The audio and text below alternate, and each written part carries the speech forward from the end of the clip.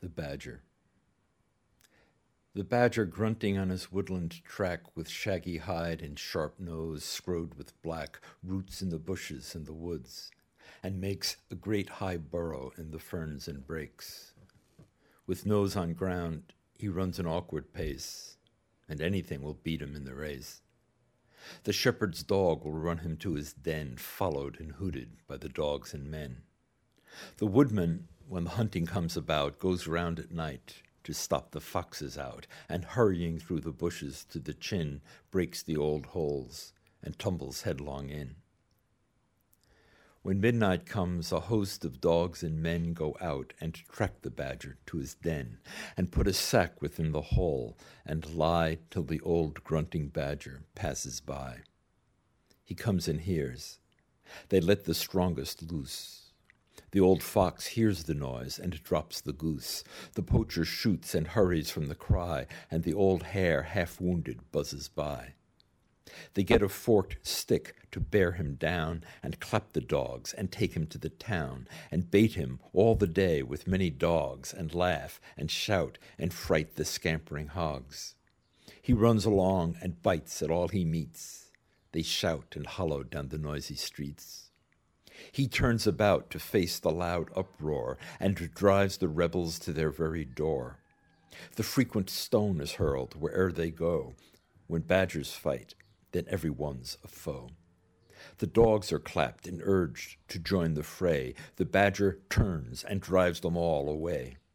Though scarcely half as big, demure and small, he fights with dogs for bones and beats them all. The heavy mastiff, savage in the fray, lies down and licks his feet and turns away. The bulldog knows his match and waxes cold. The badger grins and never leaves his hold.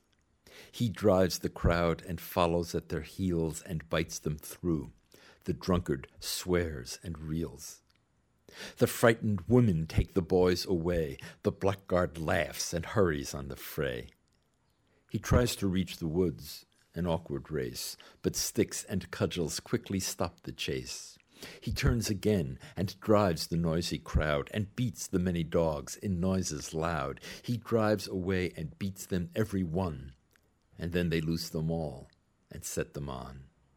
He falls as dead and kicked by boys and men, then starts and grins and drives the crowd again, till kicked and torn and beaten out, he lies and leaves his hold, and cackles, groans, and dies. Some keep a baited badger, tame as hog, and tame him, till he follows like the dog. They urge him on like dogs and show fair play. He beats and scarcely wounded goes away. Lapped up as if asleep, he scorns to fly and seizes any dog that ventures nigh. Clapped like a dog, he never bites the men, but worries dogs and hurries to his den. They let him out and turn a harrow down, and there he fights the host of all the town.